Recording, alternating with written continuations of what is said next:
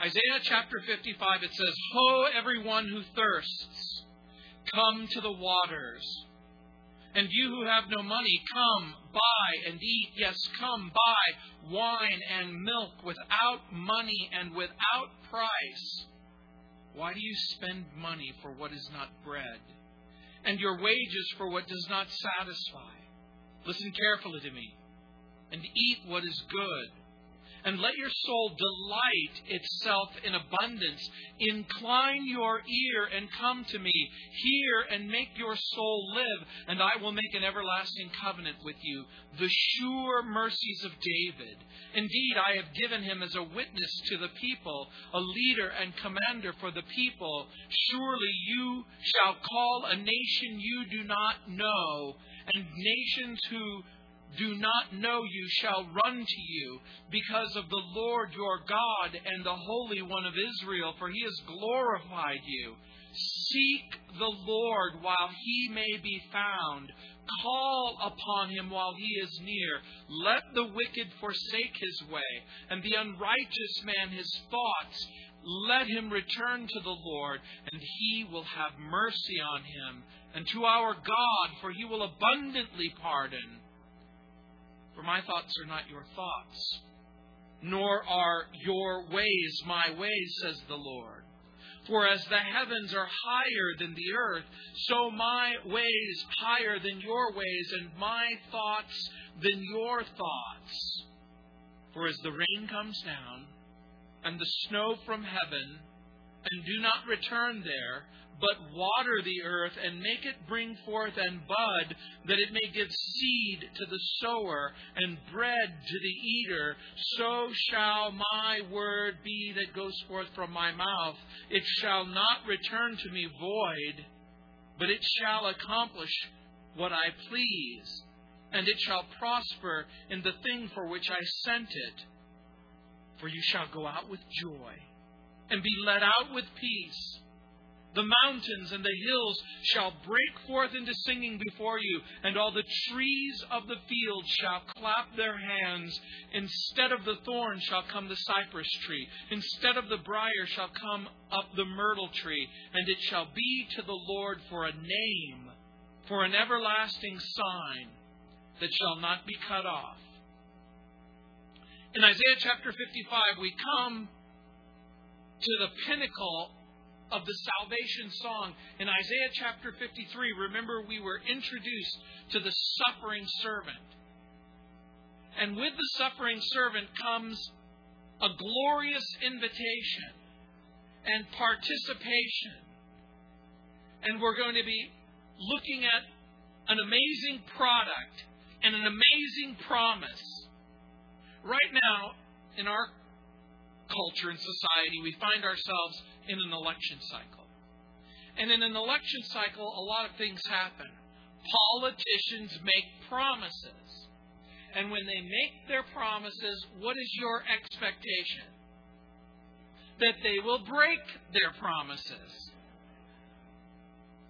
They promise worldwide peace. They promise economic prosperity. They promise justice. That's why when I go to buy a used car, when the person, they'll typically come out and they'll say, what will it take for you to buy this car from me today? And I say, if you can completely eliminate world hunger and the threat of nuclear annihilation, I'll buy this car from you today. And they go, no, really. I go, yeah, really. We laugh. We want peace, and we want prosperity, and we want justice. There's something inside of us that wants all of those things. And the reality is that one day we will have peace and prosperity and justice, but it's going to come in Christ. In this passage, we're given a glorious invitation to come to the Lord, to seek the Lord. We're invited to live righteously and worship the Lord. And so we see the glorious invitation. It begins in verse 1. Look what it says. Ho, everyone who thirsts, come to the waters. And you who have no money, come, buy and eat. Yes, come, buy wine and milk without money and without price. The invitation is too good to refuse. It's too urgent to delay. And so, this is the message. This is the message of the gospel. No wonder Jesus insists that the message of the gospel be preached to everyone. So he says, ho, he's drawing attention. Everyone who thirsts. The invitation is for everyone. It's not just for the righteous. It's not just for the religious. It's for the wicked. There comes a time when endless speculation has to come to an end, where debate is done, where hesitation and excuse is over with. And so Isaiah is extending by the power of the Holy Spirit an invitation for everyone, everywhere, to get up and accept God's gracious invitation. And that's what the exclamation is at the very beginning of the verse. And the invitation isn't restricted to the Jews who are in Babylon, but to the Gentiles and all of the nations. The invitation isn't restricted to the rich, but it extends to the poor, to the utterly famished, to those who are completely destitute, to those who don't have anything to bring and nothing to offer. And he says, ho, everyone who thirsts. And the very fact is that those who are allowed to participate are those who are thirsty. If you're thirsty, He'll satisfy your thirst. If you're hungry, He'll satisfy you. He's talking about salvation. The hungry, the thirsty can be delivered, can be quenched, can be satisfied. And you've got to understand something. Remember, in this culture and in this society, water is at a premium. And you know where water is most valuable? It's where it's typically not found. And water is rarely found in a desert. And food is rarely found in a dry and a hot climate. When you travel through the desert, it won't take long for you to experience dehydration and malnutrition. If you go for any extended time without food and water, you die. And so the same is true from a spiritual sense. The same is true with the human heart. And that's part of the point that he's making. Ho, everyone who thirsts. He's speaking to all of the people who are empty and lonely. In order to secure living water and in order to secure bread from heaven, we have to ask ourselves, well, where do we get bread from heaven? Where do we get living water? And we know from the New Testament that Jesus is the living water, that Jesus is the bread who came down from heaven. And it says in verse 2, ho, everyone who thirsts, come to the waters. You who have no money, come buy and eat. Yes, come buy wine and milk without money, without price. Why do you spend your money for that which is not bread? Look what it says, buy without money and without price. Well, what are you talking about? The question is, what will I be charged for living water? What will I be charged for the bread that comes down from heaven? What is the cost? It's nothing. It's free. It's absolutely free. God's salvation is a free gift, and we learn that over and over again in the New Testament. You're saved by grace through faith. It cannot be secured with money. You can't secure salvation with religious duty or indentured service. If that were the case, now think about it for just a moment. If you could purchase your salvation, if you could earn your salvation, if you could do something that would obligate God, then God would be obligated. And guess what? God refuses to be obligated. God will not be subject to any man. That's why in the New Testament Paul writes that you're saved by grace through faith, that not of works, lest any person should boast. Imagine, here was the invitation. I'll save anyone and everyone if they can just be good for one day. Just one day. There would be people who would try to get out of it. They would go, okay, here's what I'm going to do. I'm going to take a massive dose of anesthesia so I can just sleep for 24 hours.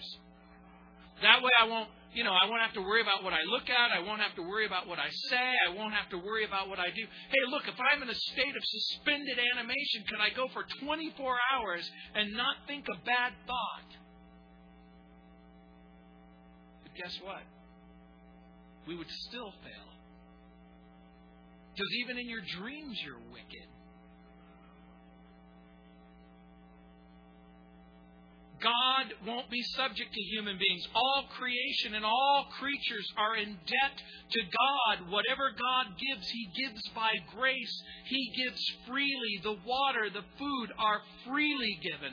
In Acts chapter 13, verse 39, it says, "And by Him," speaking of Jesus, "everyone who believes is justified from all things from which you could not be justified by the law of Moses." In Romans chapter 3, verse 23 and 24, it says, "For all have sinned and have fallen short of the glory of God, being justified freely by His grace through the redemption that is in Christ Jesus."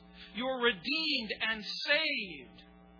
And so in verse 2, "Why do you spend your money for what's not bread, and your wages for what doesn't satisfy? Listen carefully to me. Eat what is good, and let your soul delight in abundance." Do you understand what Isaiah is doing? He's pleading with them.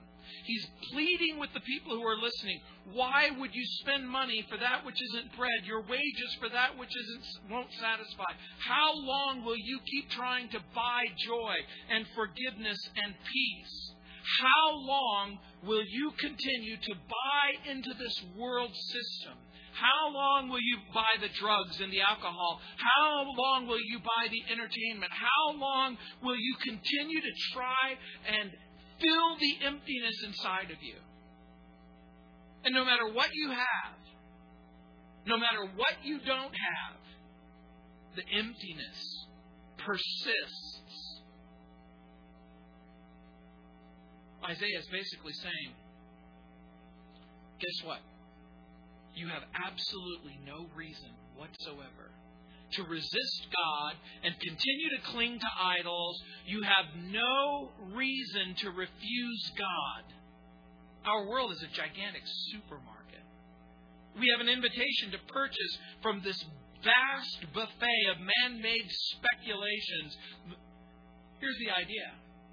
Over and over again, there's an invitation that's extended to you by the world to believe its lies, to embrace its embarrassments. Have you ever had a dream that you were thirsty? That quite literally you were dying of thirst?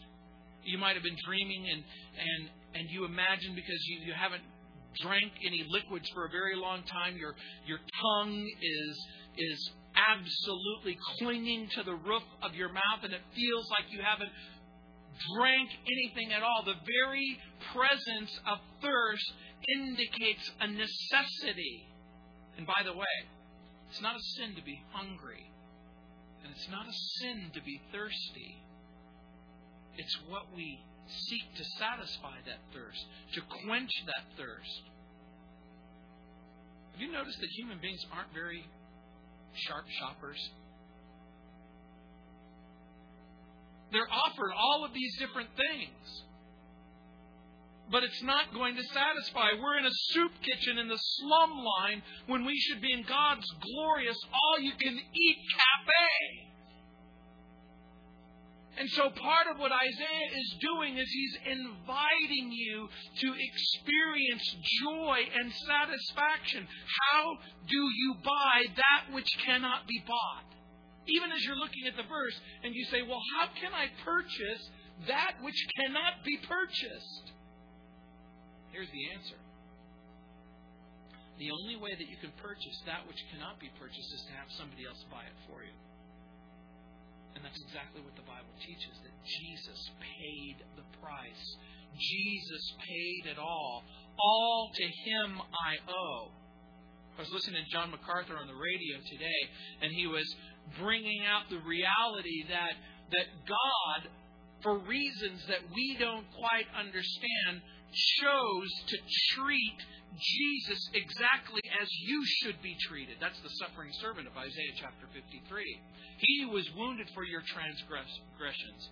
He was bruised for your iniquity. The chastisement of His peace was upon you. By His stripes you are healed. In other words, all of the wickedness, all of the sin, all of the stupidity, all of the wrong things that you've done, He places it on Jesus, and He treats a person who is sinless as if he's a sinner. And here's the mystery. He places every sin and all sin that you've ever committed on this Savior. But God, in His greatness, doesn't restrict just simply your sin, but my sin, and the sin of the person sitting next to you, and the sin of the person who was born, Adam's first son, and every human being who has ever existed. And then God, in His incredible mercy and grace, treats you as if you're Jesus Christ, as if you're righteous, as if you're perfect, and as if you're forgiven. And Jesus, in John chapter 6, verse 35, said, I am the bread of life. He who comes to me shall never hunger. He who believes in me shall never thirst. Oh, everyone who thirsts, come to the water. In John chapter 7, verse 37, it says, on the last day, that great day of the feast, Jesus stood. He cried, if anyone thirsts, let him come to me and drink. Now, you'll note something. Jesus makes Himself the point of satisfaction.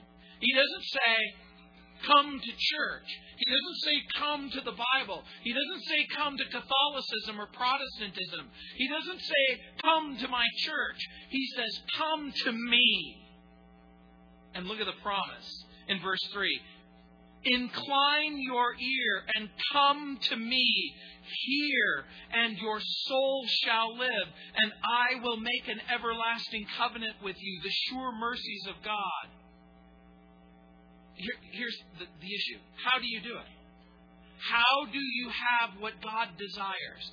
So part of what Isaiah is doing is, how do you have the satisfaction? How do you have your thirst satisfied and your hunger satisfied? Here's what Isaiah says. Incline your ear.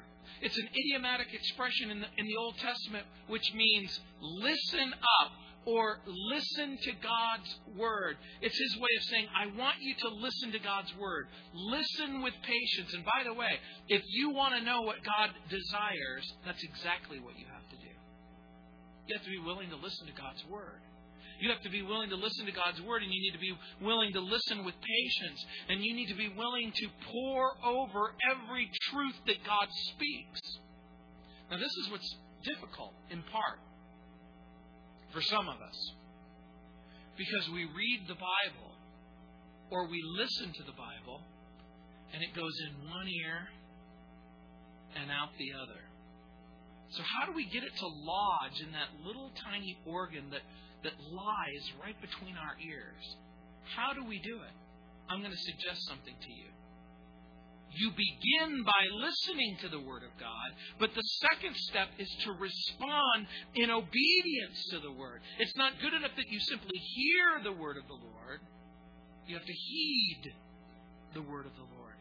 So the invitation in the Bible is listen and respond.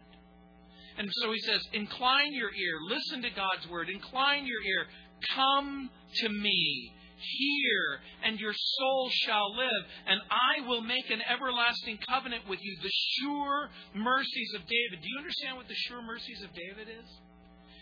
It's an everlasting covenant with the steadfast love for David. And God made a pledge to David. For those of you who have the time and the inclination, you go to 2 Samuel chapter 7 and you read the story. Many of you know that Saul failed. He was the first king of Israel. And after the failure of Saul, God chose David to be the king. And God made a promise to David that David's son would rule forever. And you know who David's son is? Jesus. Jesus is the heir of David's throne. Jesus is the true king. Will you have him as your king? God is committed to the eternal triumph of the throne of King Jesus. And so here is the idea. God made a sure covenant with David that his offspring would occupy an everlasting throne. And here's the idea. That his offspring would occupy the throne. He would live, but guess what? Not even death would stop him, and he would rise from the dead. The idea is that Jesus can't fail. His triumph covers our failures. God will never break, and He will never break from His promise to David. So God calls this agreement that He made with David an eternal covenant. God makes this eternal covenant with David, but here's part of the point that Isaiah is making in this passage. God is willing to make an eternal, unbreakable covenant with you. And what's the eternal, unbreakable covenant? Reread what the passage says. Come to me. Here, your soul shall live. A covenant is an agreement. It's a binding agreement between two parties. In verse 4 it says,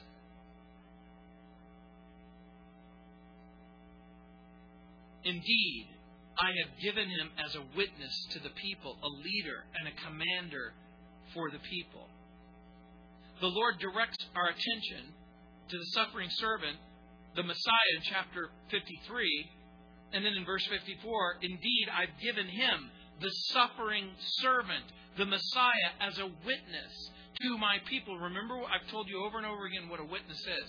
A person who knows the facts, who can testify to the facts, who has a reputation for honesty.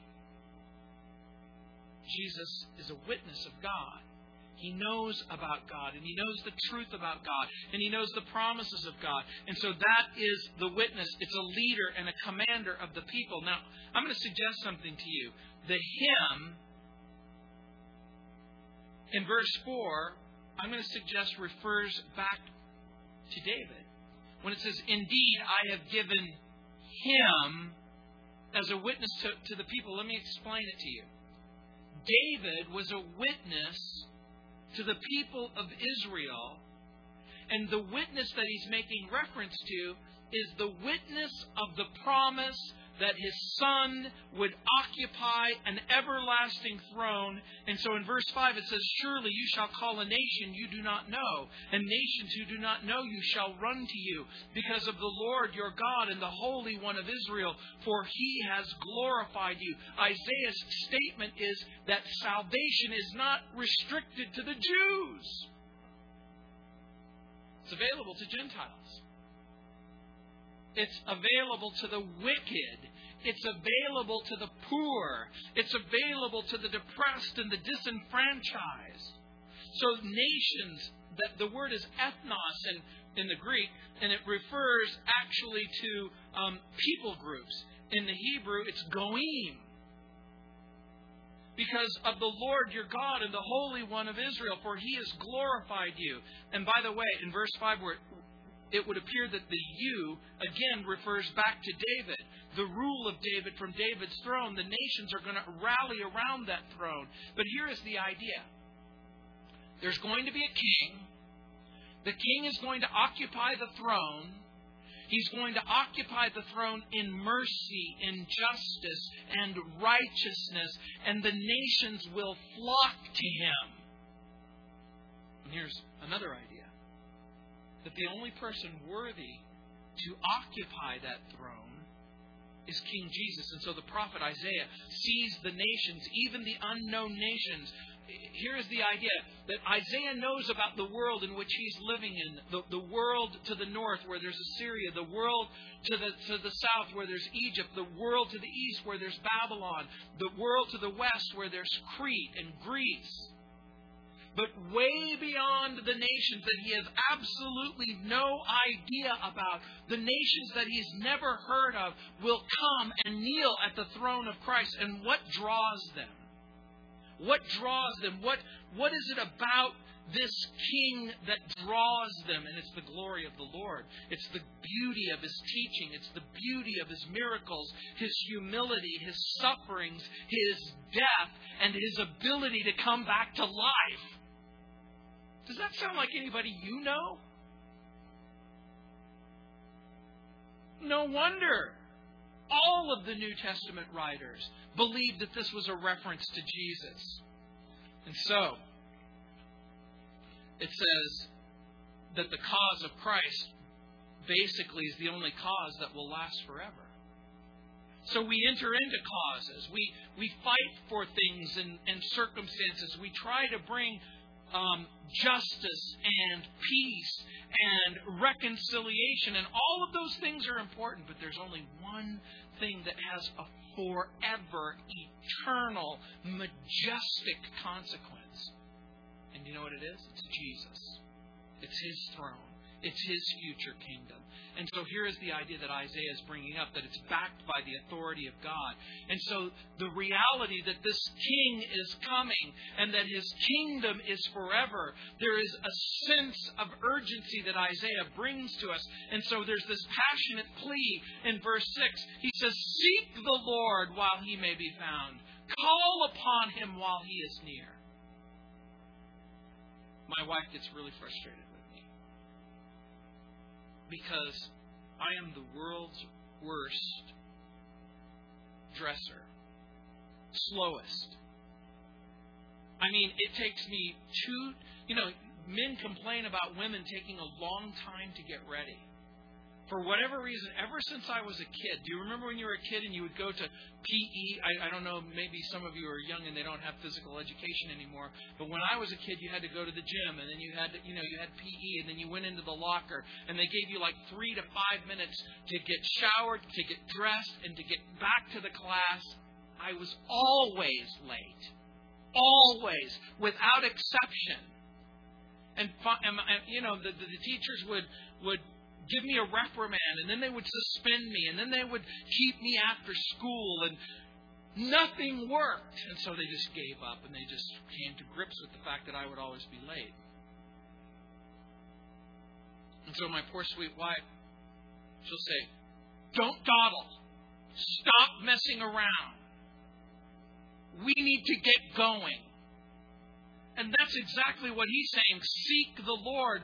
You need to get going. We have to be specific and intentional. Seeking means to have a goal. Finding means to be free. And so he says, seek the Lord. The idea of seeking Him means put Him first. Remove everything and everyone that keeps you from seeking Him. Hear His word. Stop arguing with the Lord. Stop opposing His will. Stop making promises and deals with God. Well, I promise, I'm making a deal. Everything's going to be changed. This year, this is the year that everything is going to be different. What Isaiah is basically saying is, stop making deals. Stop messing around. Seek the Lord while He may be found. Stop treating Jesus like a side dish and your life like the main entree. Stop treating Jesus as if He's on the periphery. Stop treating Jesus as if He's the person that you hear about, talk about, think about on Wednesday night or on Sunday morning. But on Monday and Tuesday and Thursday and Friday and Saturday, you have your whole life to yourself. Jesus wants to be the core, the center. Seeking the Lord means realigning your life so completely that Jesus is the preoccupation of your life. He's the thing that you think about. He's the person that you speak about. He's the person whose heart you're filled with. Seek the Lord. And you know why He says, while He may be found? Because there will come a time when He cannot be found. Do you know how we know that? Do you remember in the book of Genesis, chapter 6, verse 3? It says, the Lord said, "My spirit shall not strive with man forever, for he is indeed flesh.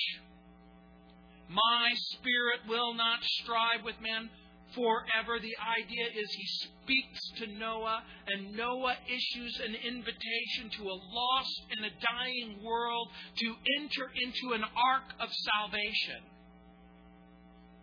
For the people in Noah's day, the speech continued for 120 years. But once the last person went into the ark and the door was closed and the rain came down, guess what? They could seek the Lord all they wanted, but He wouldn't be found. Seek the Lord while He may be found. And look what it says in verse 7. Let the wicked forsake his way, and the unrighteous man his thoughts. Let him return to the Lord, and He will have mercy on him, and to our God, for He will abundantly pardon. Here's the idea. Look what it says. Let the wicked forsake his way. The idea being that the wicked has an opportunity to turn from his or her wickedness. Have you ever had someone say, I'm too wicked to come to God? Yes, it's true, you really are. But you can forsake your way. And the unrighteous man has thought, you don't understand, I can't give up all of this wicked thinking. What one of my pastors used to call stinking thinking. But you can. And the way to do it isn't to just simply stop thinking wicked thoughts. You have to fill your mind with new thoughts. Thoughts of joy and thoughts of praise. Remember what the New Testament says. It's not good enough to stop stealing. You have to start working. It's not good enough to stop lying. You have to start telling the truth. And so He says, let the wicked forsake his way, and the unrighteous man his thoughts. Let him return to the Lord. And look at the consequence. And He, the Lord, will have mercy on him. Look what it doesn't say. And He will consider it, think about it, and then probably reject you. Have you ever tried to experience a reconciliation with someone and you were afraid to talk to them and you were afraid to meet with them because you didn't think that they would have anything to do with you? Sometimes we treat God that way. It says, let him return to the Lord and He will have mercy on him, and to our God. Look what it says. For He will abundantly pardon. Aren't you glad it doesn't say, and He will reluctantly pardon? Oh, all right, I wrote it in the Bible. I guess I have to keep my word. Okay, you got me. You turned to Isaiah 55 and you put your finger right on this passage. I guess I have to do it.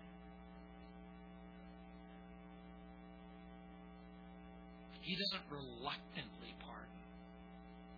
You know who reluctantly pardons? You and me. Will you forgive me? I guess I have to. I guess that's what the Bible says. But you see, God will abundantly pardon. The banquet of God's grace is free and abundant, but it's conditional. I want you to think for just a moment. Remember in verse 1, Ho, everyone who thirsts. In verse 7, He will pardon the wicked. Guess what? The reason why we're thirsty is because we are wicked. The thirst reveals the actual circumstances of our life. What are you hungry for? I don't know. What are you thirsty for? I don't know. Do you remember being hungry and thirsty? Now, from a physical standpoint, you may be hungry and you may be thirsty. And you say to your wife, you say to your husband, you say to the person next to you, well, what are you hungry for? I don't know. I just know that I'm hungry. But you know what the wicked is hungry for? Righteousness. You know what the guilty is hungry for? Exoneration. Freedom. Do you remember why you came to Christ? It wasn't, I suspect, if you're like me, because of the threat of hell. It wasn't because the threat of hell was hanging over your head. It was because of the possibility that you might experience love, that you might experience hope, that you might experience grace, that you might experience peace, that you might experience forgiveness, that you might experience cleansing from your own guilt. And all of a sudden, one day, you wondered, is it true? Is it true that the Lord will forgive me? We have some adjusting to do. The opportunity is limited. The door is wide open right now. But the door will close. That's why it says, seek the Lord while He may be found.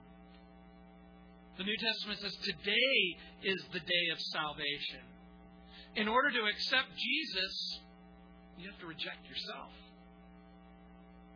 We don't simply tolerate our sin. We love our sin.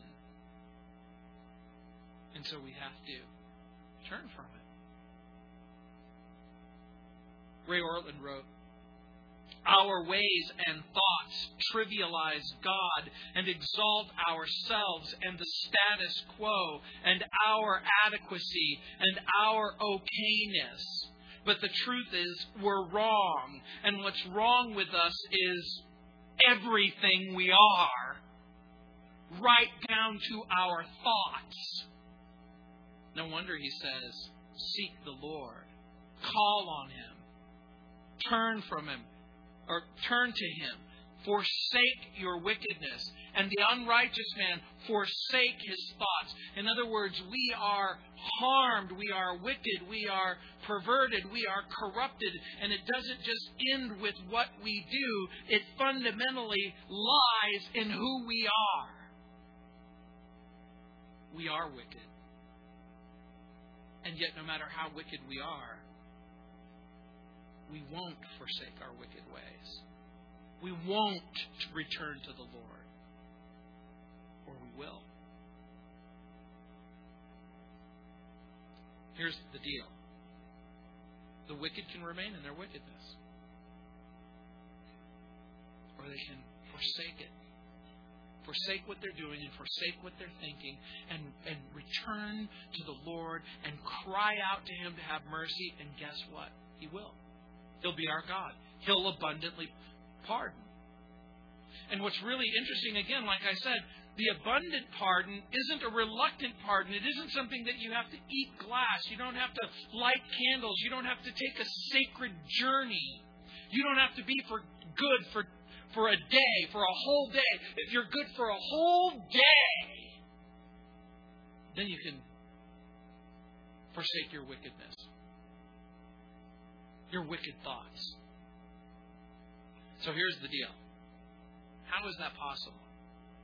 How is it possible, again, for God to take someone who is wicked and unrighteous and unclean? How is it possible that God can take the guilty and make them innocent? How can He take the unrighteous and make them righteous? And it is in that context that you read verse 8.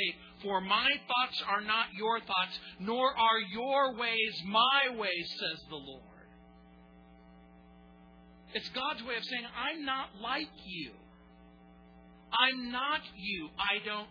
My nature isn't the same as your nature. My thoughts are not the same as your thoughts. My ways are not the same ways.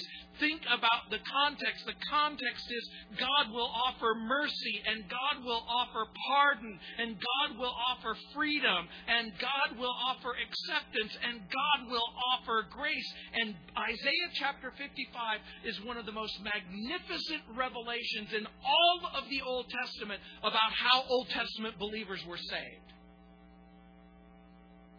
Do you know how they were saved? By grace, through faith. Trusting that the suffering servant would come and be the substitute and the satisfaction. Just like you. How is that possible? How is grace possible? How is it made possible? Because Jesus will save sinners. you will experience thirst and hunger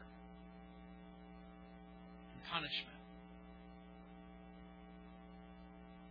He will do what needs to be done in order to satisfy the justice of God. Do you understand part of what's happening? When Jesus says, I love him and I love her and I want to save him, I want to save her. Put your name there. I love him. I love her. I want to save him. I want to save her. And God's conversation, the Father's conversation to the Son is, you know what? You need to understand something, son. I'm going to treat you exactly as I would have treated them. I'm going to inflict upon you the full, substantial punishment that they rightly deserve. I am not going to refrain, and I'm not going to let up simply because you're my son. You're going to experience the full punishment that person deserves. How is that possible? Look at verse 9. For as the heavens are higher than the earth, so my ways are higher than your ways, and my thoughts than your thoughts. God is calling all of us back to school, to human existence 101. And for all of those times that we sit and we cogitate and we think and we philosophize and we evaluate and we ask, how is it possible? How can predestination and free will be true? And how is it possible that God can choose you and yet you choose God? I mean, is Calvinism correct? Is Arminianism correct? And here's the deal. We want to create a philosophical and a theological construct so that we can answer that which is not answerable. We are uncomfortable with mystery. We are uncomfortable with how God can do things that we don't understand. The Hubble telescope peers into space. And the Hubble telescope finds a tiny dot in the heavens, and it looks further than any human being has ever looked before. And according to the calculations of the astronomers, the Hubble telescope has looked 17 billion light years to the edge of the universe, and that's just as far as we've seen so far. 17 billion light years. And remember, light travels at over 100,000 miles a second. Now, imagine you take a beam of light and you shoot it off into the galaxies and the heavens, and it travels for 1,000,000 years, and then 1,000,000,000 years, and then 10 billion years, and then 17 billion years, and you come to the outer edges of our perception, and you haven't gone anywhere at all. Because you still can't comprehend His thoughts. God sees all and knows all and understands all. And because He knows all and sees all and understands all and desires to save you and redeem you and reconcile you, He's created a mechanism where His love can be demonstrated and His justice can be satisfied. And so He gives a meteorological illustration in verse 10. Look what it says. For as the rain comes down and the snow from heaven and doesn't return, but waters the earth and makes it bring forth and bud, that it may give seed to the sower and bread to the eater. You have to understand something. You have to understand the context in which this is being made. Remember, who is this written to? It's to the children of Israel. Where do they live? They live in the desert. They are going to be uprooted from the desert, and they're going to be taken to Babylon, and they're going to be beside the Euphrates River. The children of Israel in Egypt, there's a big river that runs through the center of Egypt. Who remembers the name of that river? The Nile. There's another big river that runs through Babylon. What's the name of that river? Euphrates. There's a little river that runs through Israel. Who knows what the name of that is? It's the Jordan, and it's a mud puddle. It's not a river. I've been to the Jordan. If you look at the center aisle in our sanctuary right there, the Jordan is smaller than that aisle right there. That's not a river. My grandma's from Mississippi, and she said, that's not even a creek. They don't have a river. And because they don't have a river, they're dependent on the rain. The people of Israel were dependent on the rain for survival. And guess what? If the rain didn't come, the people starved. And so God placed His people on land where they had to trust Him for the rain. God placed His people in a place where they didn't have a river, where they had to trust that the rain would take care of them. And it could very well be that God has placed you in a circumstance where there's not a river flowing through your life. He's placed you in a circumstance where you have to trust Him. You don't have a sugar daddy. You don't have a silver spoon. You're not a trust fund baby. You may be placed in a circumstance where every day that you get up, you have to trust Him. Now, here's the idea. In verse 10, when it says, for as the rain comes down and the snow from heaven and doesn't return there, but waters the earth and brings forth and bud that it may give seed to the sower and bread to the eater. The idea is that they were dependent on the rain for their life. And so in verse 11, when it says, so shall my word be that goes from my mouth, it shall not return to me void, but it shall accomplish what I please, and it shall prosper in the thing in which I have sent it. My word, when it says, so shall my word sums up every promise that God has made up until this point, from Genesis all the way to Isaiah chapter 55. He says, my word that goes forth from my mouth, just like the rain comes down from heaven and the word of God comes down from heaven in order to make a provision, it shall not return to me void, but it shall accomplish what I please. It shall prosper in the thing in which I sent it. The idea being, remember, Isaiah said, the grass withers, the flower fades, but the word of God will stand forever. The word lasts. The word gives life. And because the word lasts and the word gives life, here's the idea. We don't give the gospel life. The gospel gives us life. Now, the reason why this becomes important is when the Lord says the word of God will not return to Him void, the idea is that the word of God is effectual. And here's the key. Even when people don't believe it. Now imagine, I'm going to use an illustration real quick. Imagine the people in Noah's day didn't believe in rain. We don't believe in rain. It's never rained before. We don't believe in rain. We don't believe in judgment. Rain and judgment is not in our belief system. And Noah preaches. Rain's coming. Judgment's coming. Get into the ark. We don't believe in rain. We don't believe in judgment. No. Often people will say to me, and particularly on my program, I had a guy last week. He goes, I have friends. I have friends. I have family. I want to tell them about the Bible, but they don't believe the. What do you do with your family and friends when they don't believe the Bible? Isn't it worthless? Isn't it useless? Isn't it a waste of time to share the Word of God when people don't even believe the Word of God? Here's the point of Isaiah's message. Share the Word of God even in spite of their unbelief.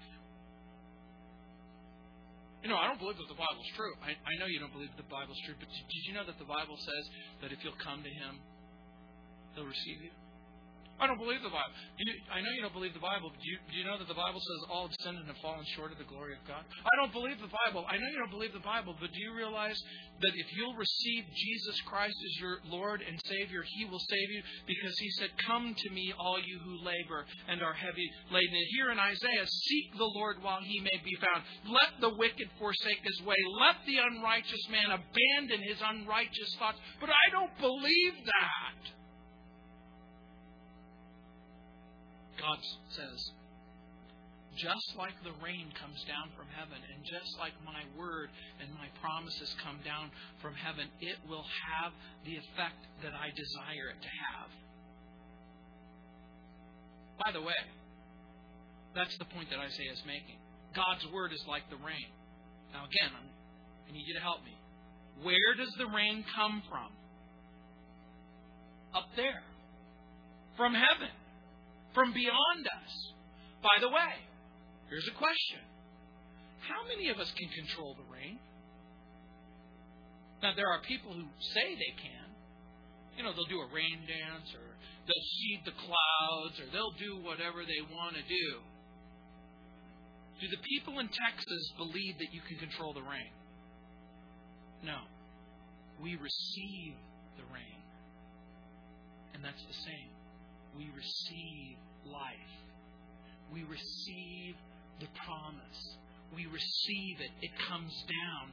And when it comes down from heaven, just like the rain brings life and it opens up the plant and it makes the plant bud, what he is saying is that real life comes from heaven and it goes on the surface of the soil, and the person who is dead can experience real life, and you can't quench it.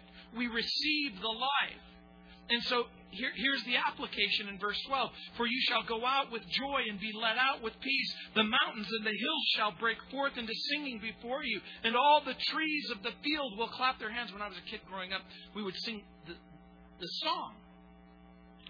They shall go out with joy and be led with peace. The mountains and the hills shall break forth before you. And here's the idea.